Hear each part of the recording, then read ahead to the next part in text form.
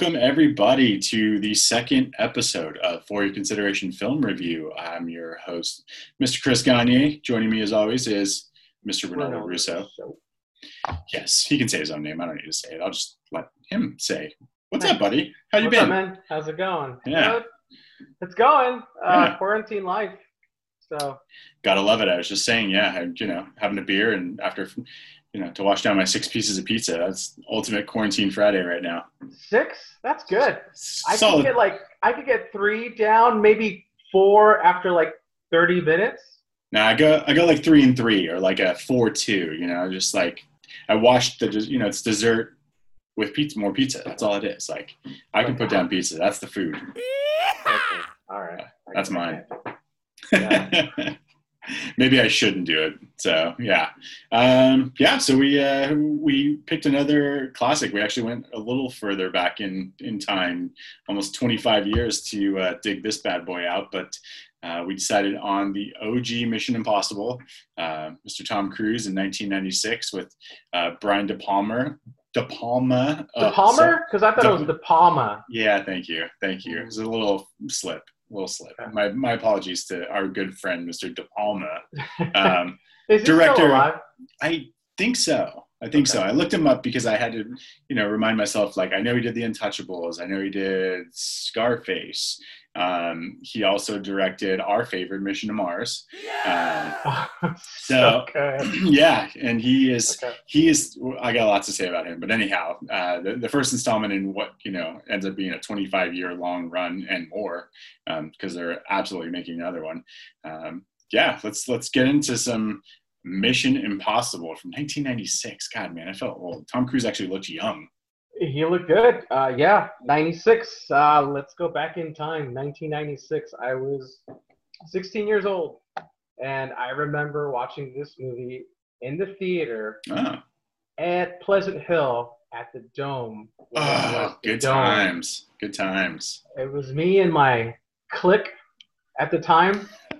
It was, I don't know, it was like 2 guys and myself and like 3 girls, and we were was a clique, and I think maybe I drove or somebody drove. I was 16, so I guess I could drive. I don't know. And 1996. It was that long. It's that long since it started. I mean, sadly, the Dome's not even around anymore, so that's even greater history right there. That was one of the best theaters to see a film at. I miss that. It's a Dick's Sporting Goods now.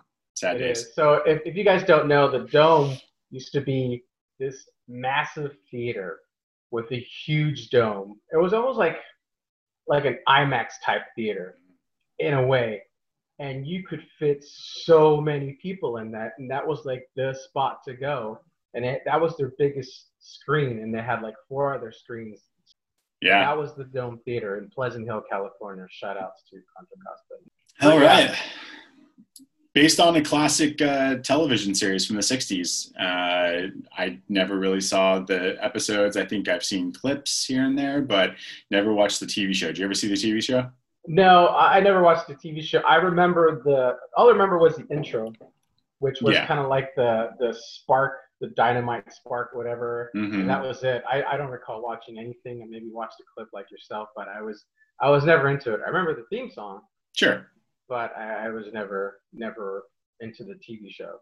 Yeah, and just the iconic line, your mission should you choose to accept it.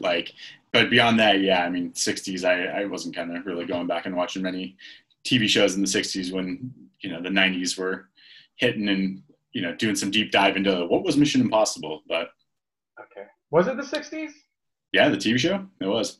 Wow, those are good times back in the 60s. Yeah, you're the elder statesman of this group, so you probably remember. I am not that old. Am I young?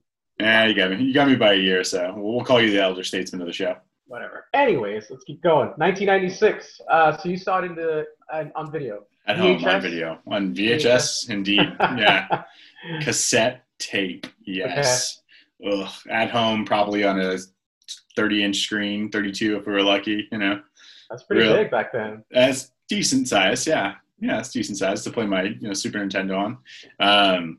Good stuff. Yeah, and I remember man, I remember being phenomenal. Just, one of those movies that made for the theater. I wish I would have seen it in theaters, but loved rewatching it because a lot of iconic action. Grew up on Tom Cruise. He's only like 10 years removed from like Top Gun at this point. Like, dude's just like riding high, Right. building his resume, and he's charismatic. What are you going to say? Like, you almost don't make this movie if it's not Tom Cruise, or at least you don't get 25 sequels, wherever they're at now, because 7. Sure, 7, 8, I don't know. It might pass Fast and Furious. I'm now waiting to see which one. Each one keeps getting better, with the exception of number 2. Yeah, number 2 was exactly that. About that. No, God, no. But let's talk about this one, because I don't know how many people truly remember a lot about this, and that's why I wanted to cover it, because I have these like very vivid memories of seeing it for the first time and really thinking it was just so cool. Like one of the cooler movies that I saw. But the film starts, and the first thing I didn't forget, but you don't think about it a lot because you think Tom Cruise, Mr. Possible, was Mr. Emilio Young Guns Estevez on the IMF team. And I had to give a shout of Emilio when I saw him on screen, because why wouldn't you yell Emilio? It was fun to see Emilio on there, and he goes uncredited when the credits start rolling. So interesting. I don't think I caught that he wasn't in the credits. I'm pretty sure he's not in the credits. You know what I did catch in the credits? What? Score by Danny Elfman. It's in my notes. Oh, see? It's in my notes, Danny Elfman. It's in my notes. Yeah. I could hear a little bit of Michael Keaton's Batman in there in the score, with a little bit of the Beetlejuice strings in there. So you could tell, Danny Elfman. Yep. Yeah, I was surprised. I actually forgot, or at that time really didn't know. And so, going back and now revisiting these things, you're catching all these little things where somebody, was a writer on something, and now they're this huge producer or director, Right. But they wrote part of the script treatment for some film like this. But Danny Elfman, good times. The score's great. I enjoyed it. It's fun. The movie's short. I forgot how short it is compared to the ones now. Like, it's about a half hour shorter than what they're running now. And an hour and 50 minutes is like, it's perfect for that. Like, it's just scene after scene after scene. The story moves along. It doesn't allow you to really kind of rest on anything other than like the focus on him getting to find out what happens to, his team and how they all go down. And that's probably why Emilio wasn't even in the credits, because he's not in the film for more than 5 minutes. Spoilers. No. Yeah. So, truth be told, when I first saw it, I was so confused by it. And the more I watched it, the more I got it. Watching it this last time, I actually figured out the whole movie. I understood the whole movie because I'm older and I'm smarter now. Yes. And it was, I enjoyed it. I enjoyed it. I got a little tired at the end, but right when the big finale chasing, which we'll talk about later, it just perked me back up. And I was like, Let's do this, Tommy. We're in. I noted some things because I realized that as much as I agree with that, it's very dated. It feels so dated now. Like, some movies you go back and watch, like if you were to even see something like Jurassic Park or give me some other 96 movies, The Rock, like there is some real overt, like just old school. And I don't know if they was trying to pay homage to like the TV show, but some of the style of it was just really like, wow, seeing floppy disks, obviously, like that's one thing. You're like, what is It's on my notes. It's the save button. That's the save button. Yeah. Floppy disk is on my notes. And then the emails, the way they wrote their emails, right? I'm like, wait, that's not how an email is written, with this big old box and it's just an email, right? His search bar is like JOB.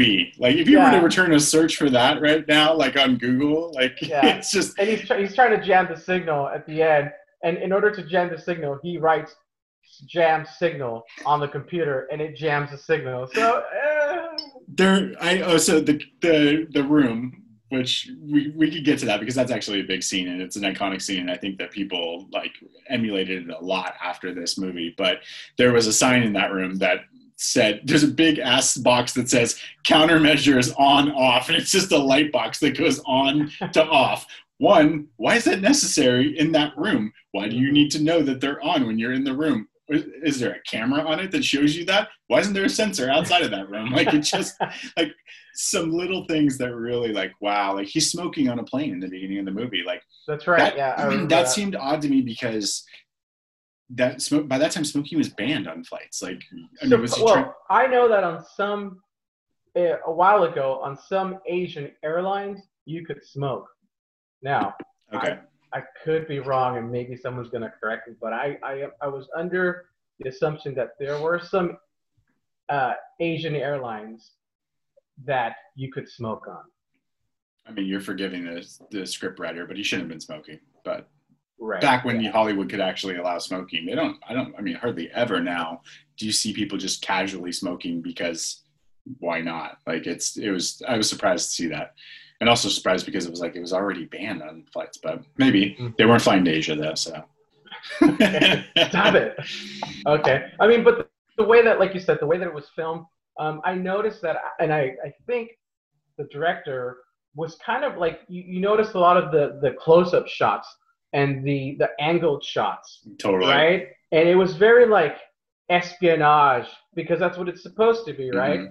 So if you're not familiar with those type of films, it might, I don't know, kind of be a turnoff, but I appreciated the close-ups, the angles, and just kind of like the, whoa, what's going on, right? So yeah, absolutely.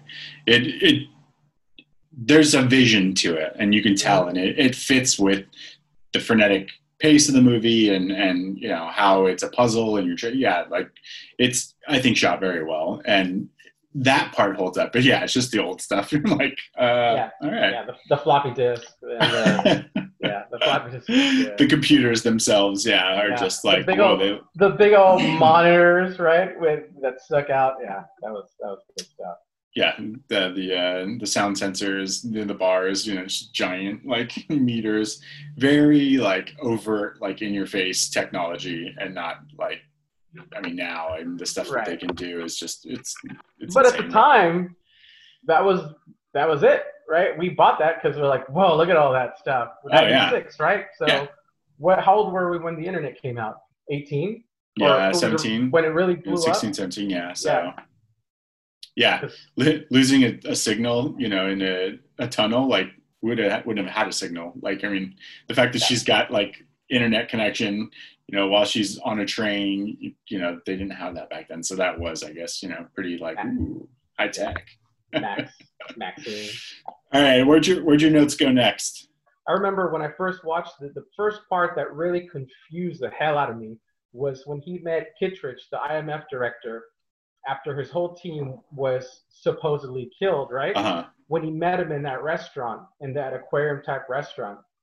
And I just remember, what the hell is going on, right? Like, this is supposed to be the director. Maybe I couldn't hear him well. And it turns out that supposedly there was a mole on that team or in their team or something like that. Mm-hmm. And that's why the second team, which included the drunk Russians and the person on the stairs, right? They were there to monitor them because somebody wanted the knock list from that team. Is that right? Yeah. Right? Yeah. And that's what always threw me off, was like, boy, I don't get it. And I finally kind of understood what was going on.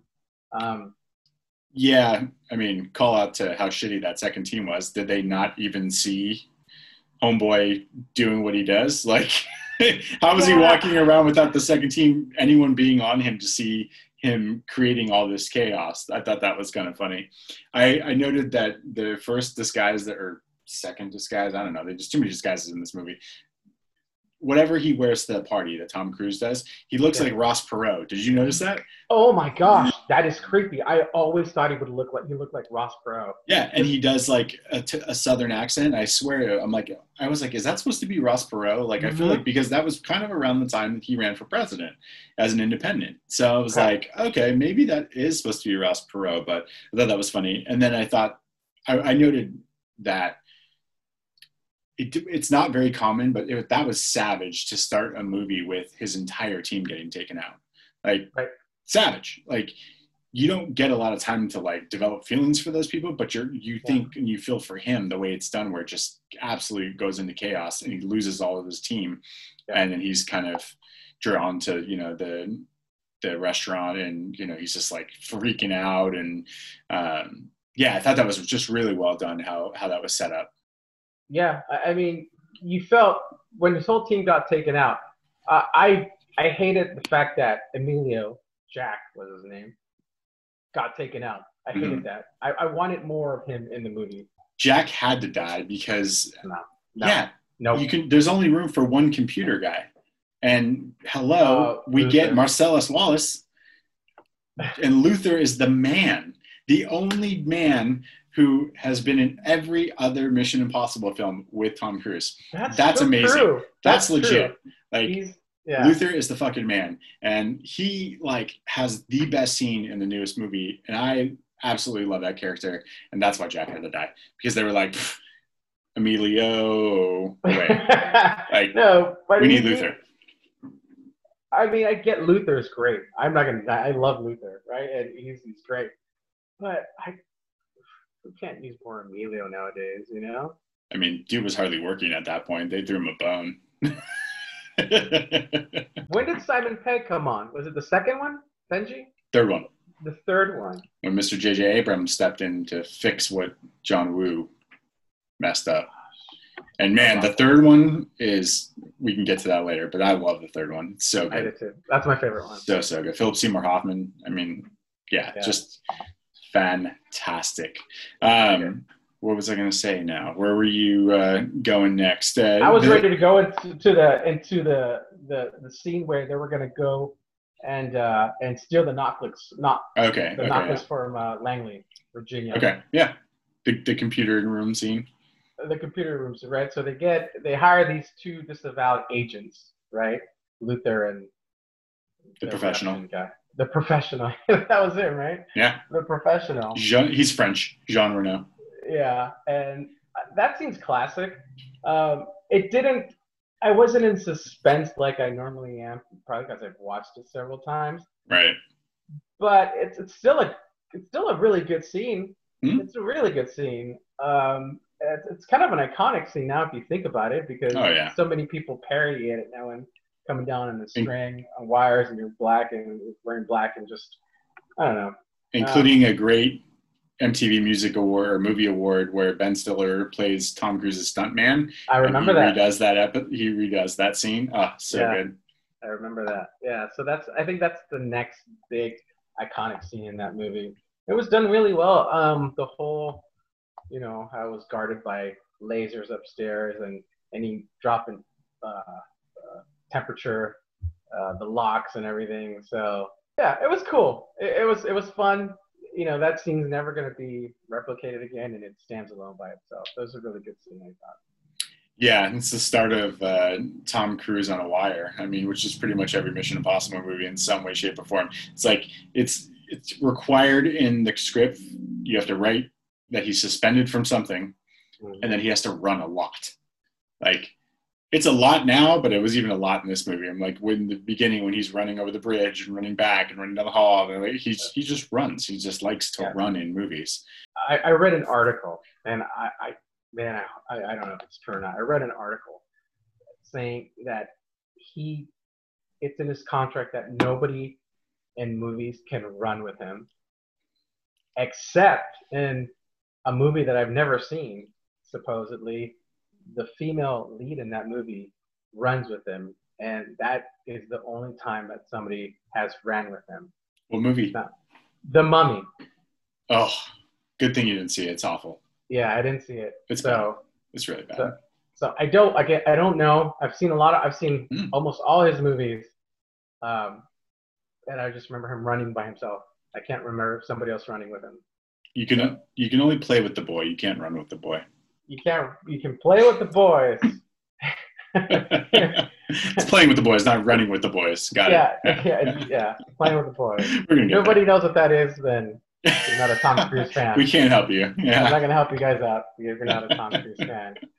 So, yeah. So, again, somebody proved me wrong. I could be wrong, but somebody proved me wrong. find somebody where another movie where Tom Cruise is running with somebody else besides the Mummy. There, challenge. I smell a spin-off show coming where we find celebrity contracts and just talk about the weird things that are in them. Like, nobody can run with me.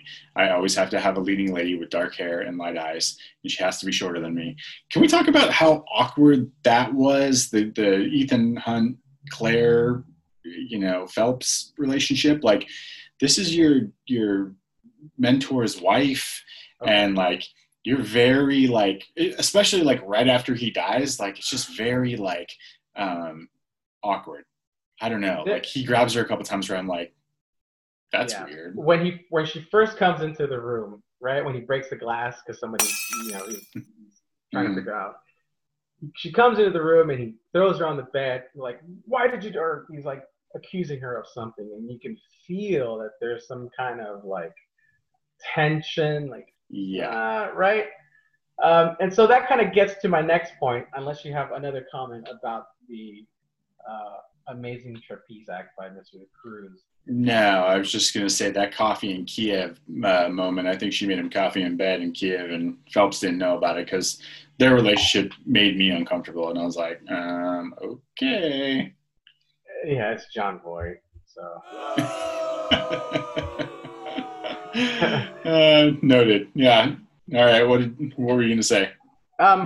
Okay. So, did Claire and Ethan did they sleep together? I think it's implied. So you think they did? Yes. I do too. I think so. I absolutely. But you notice when? I mean, even though they didn't show it, do you know when he did it? Do you remember the scene that made you think he did it? Because I do. The scene where he's on top of her like this, like holding her down on the bed. I was like, no. I remember the scene that I think it happened right after was when she was in the corner. It was right after Tom Cruise. Yeah.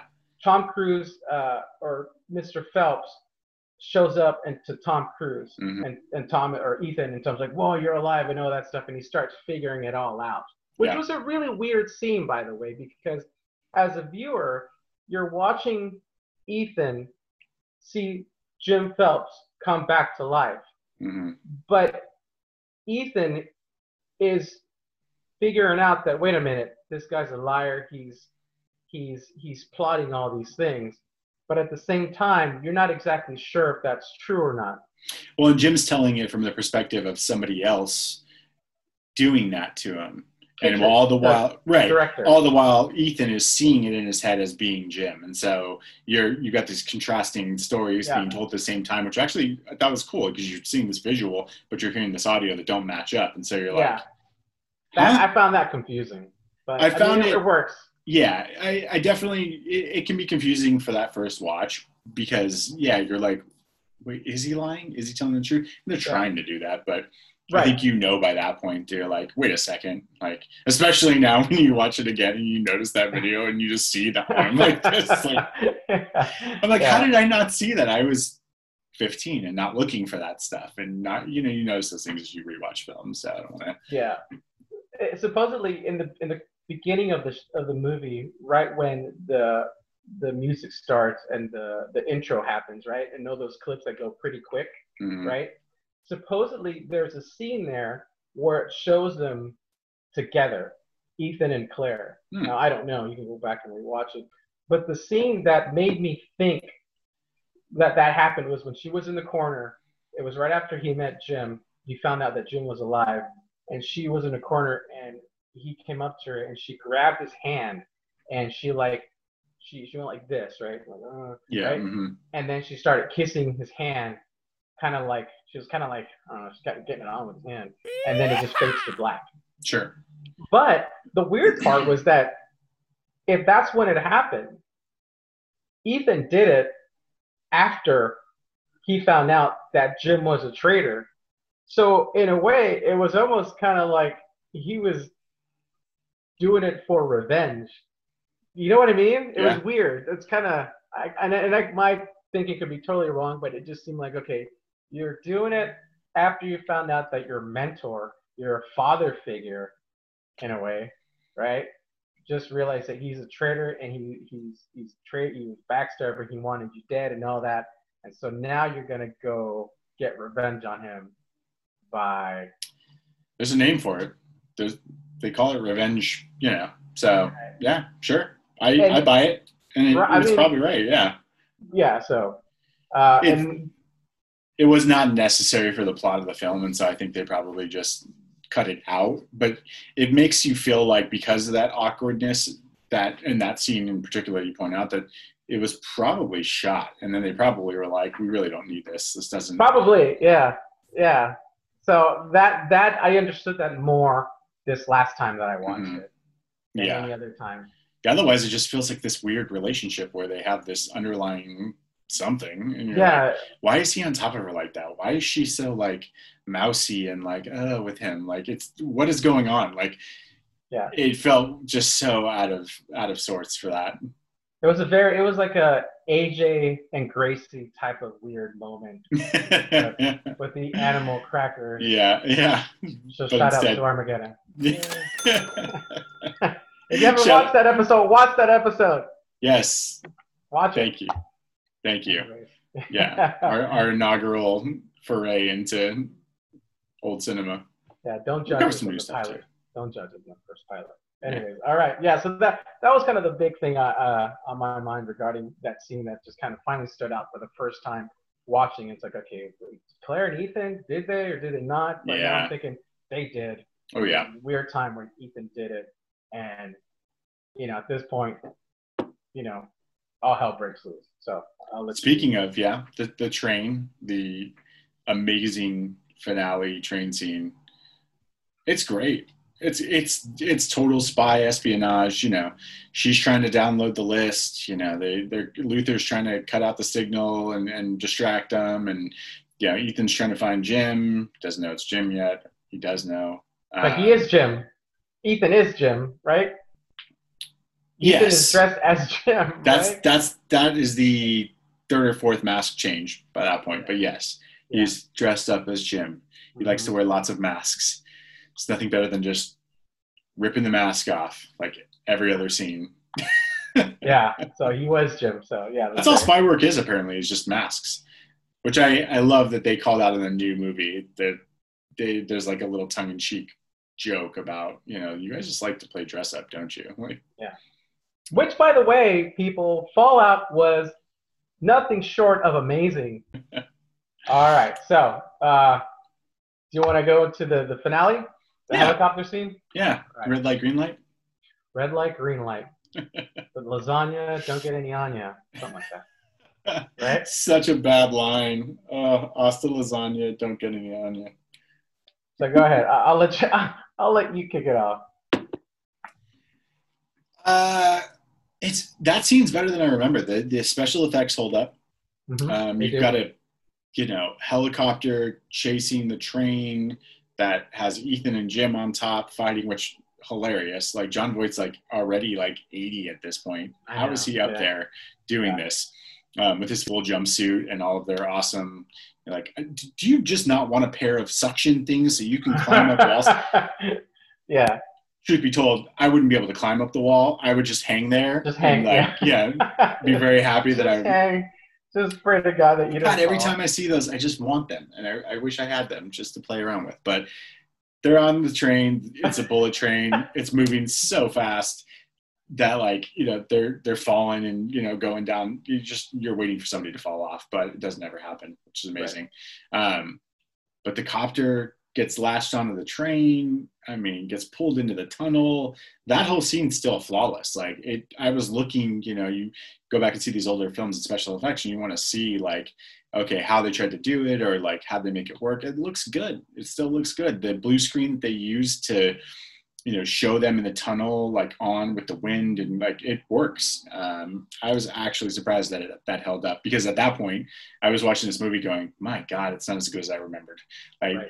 I'm having fun still. I know the things that are coming, but got to the train scene. I was like, yes, this is why you came. This is for it. Oh, totally. It made it for everything. It brought it back from where I was like, oof, I don't know, to like, oh yes, I loved this part. Like this is a great action sequence. I don't think there had been a lot of stuff like that. You know, it just a bullet train, a helicopter, you know, guys fighting on top of it. Like you've got people fighting on top of trains, but it's usually in a Western and, you know, out in the open. You just, this was chaotic and kind of kept me like intense again. Cause you don't remember every like punch and hit and what happens. Right. And yeah, I'm impressed. I was thoroughly happy that I forgot how detailed that was and how good it was. I agree. I think that finale, the helicopter chase scene was the bullet train was great. There was one part that I go back and I watch now, is right when they're going into the tunnel, and you see the helicopter go into the tunnel, right? That's the only part that I was like, but what? Because the tunnel doesn't seem that big, right? The tunnel doesn't seem that big from the outside. When the helicopter goes into it too. It doesn't seem that big, right? But once you're in the tunnel, you're like, oh, this is a big tunnel. I get it. But it gets bigger as you get in through the tunnel. Yeah. Okay, that's fine. Whatever. But small entrance, deep pockets. Yeah. So as you're going, yeah, the tunnel seemed pretty small, right? Because it was hooked on by the cable to the train, and you go in there. So I was like, oh, okay, right. But then you see the shot in the tunnel. I was like, oh, okay, this is a big tunnel, right? You guys tricked me. And then 3 helicopters can fit in there. Yeah, like 4, right? It was huge. I get it now. It works. But yeah, right when the professional, I don't know what his name is. Do you know what Jean Reno? Yeah. Jean Reno. What's his name in the movie? Irrelevant. Oh man, is it like Krishmanov or no? Karini or something like that? I'm gonna look it up just so. Kravinov. Krieger. Krieger. Close. Krieger. Okay, so when Krieger is on the helicopter and Tom Cruise is on the train, right? And he's like this, and the blades are spinning, and they stop right at his neck because the helicopter hits the top of the roof, right? And all of a sudden stops, and the music kicks in like the Mission Impossible, and then Tom Cruise skates, he hulks up like the Hulkster, right? It's like, okay, it's on, right? Yeah. And then that part is just like, damn, okay, it's pretty short, but it gets you pumped up. The music starts, and Tom Cruise is like, I got this. So he jumps on top of the bottom of the helicopter and, gets this little piece of gum that Amelia gave him. And he says, red light, green light. And then, right? And he just kind of like half jumps off the copter / gets blown into the train. So, yeah. In my mind, I'm thinking, this is cool. He should have been blown up, but it's all right because the force of the explosion just shot him onto the train.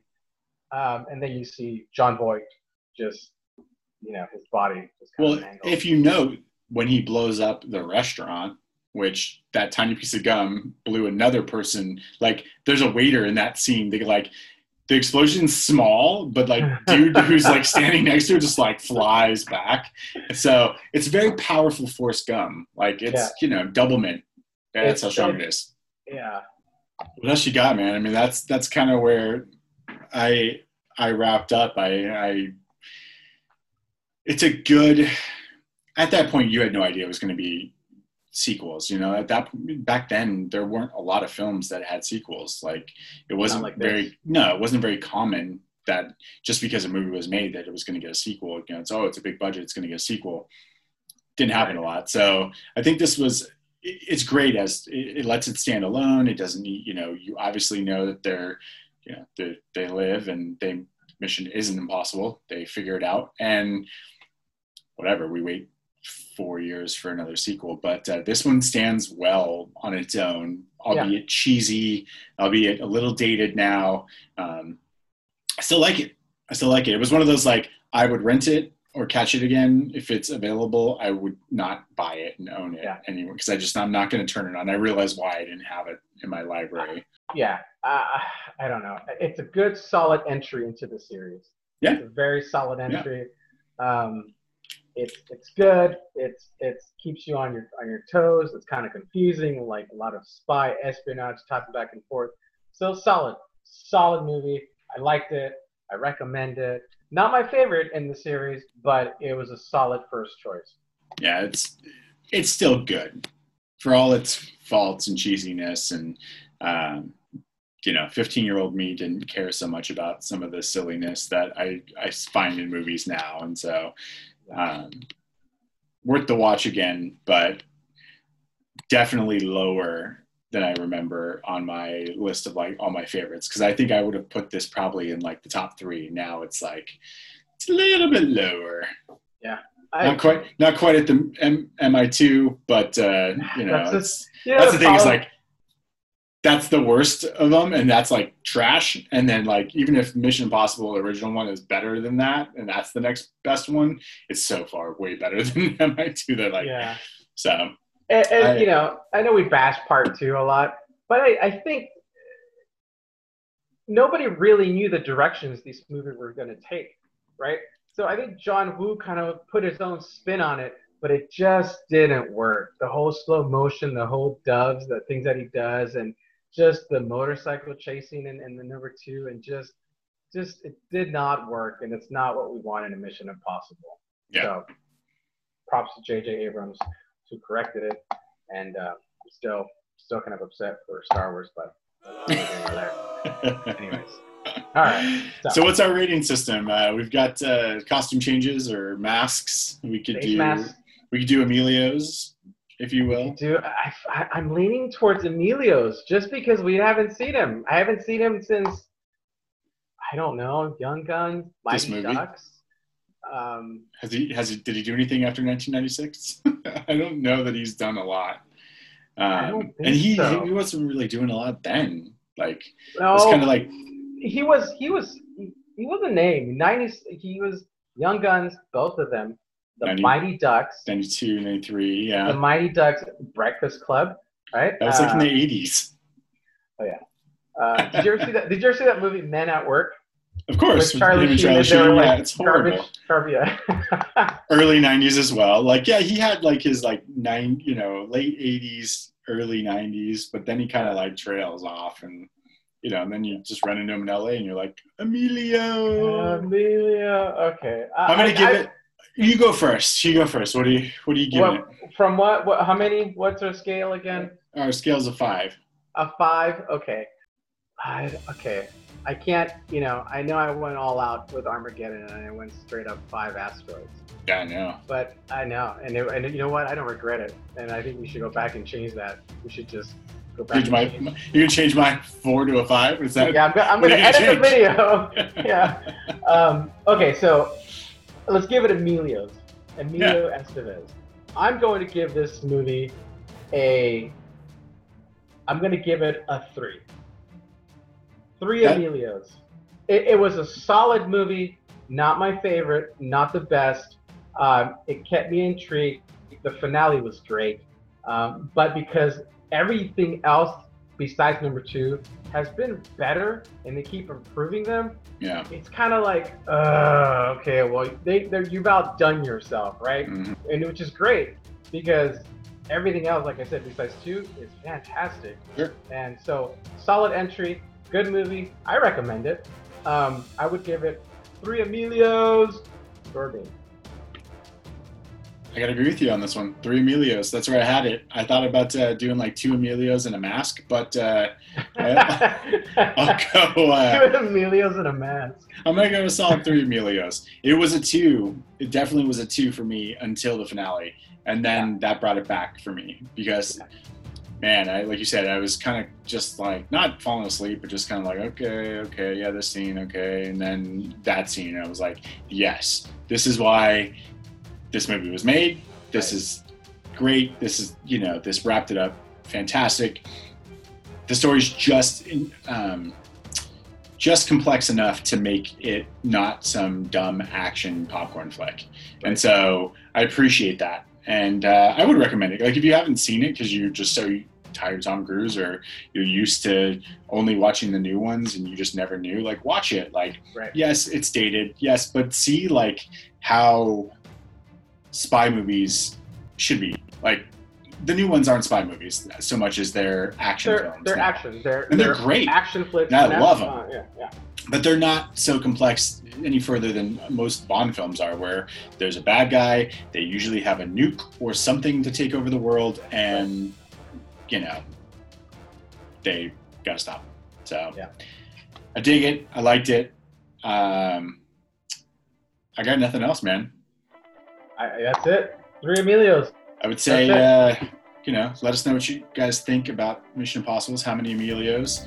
Go back and listen to our inaugural episode and tell us what you thought about Armageddon and how many asteroids that has. And, 5. It's got 5.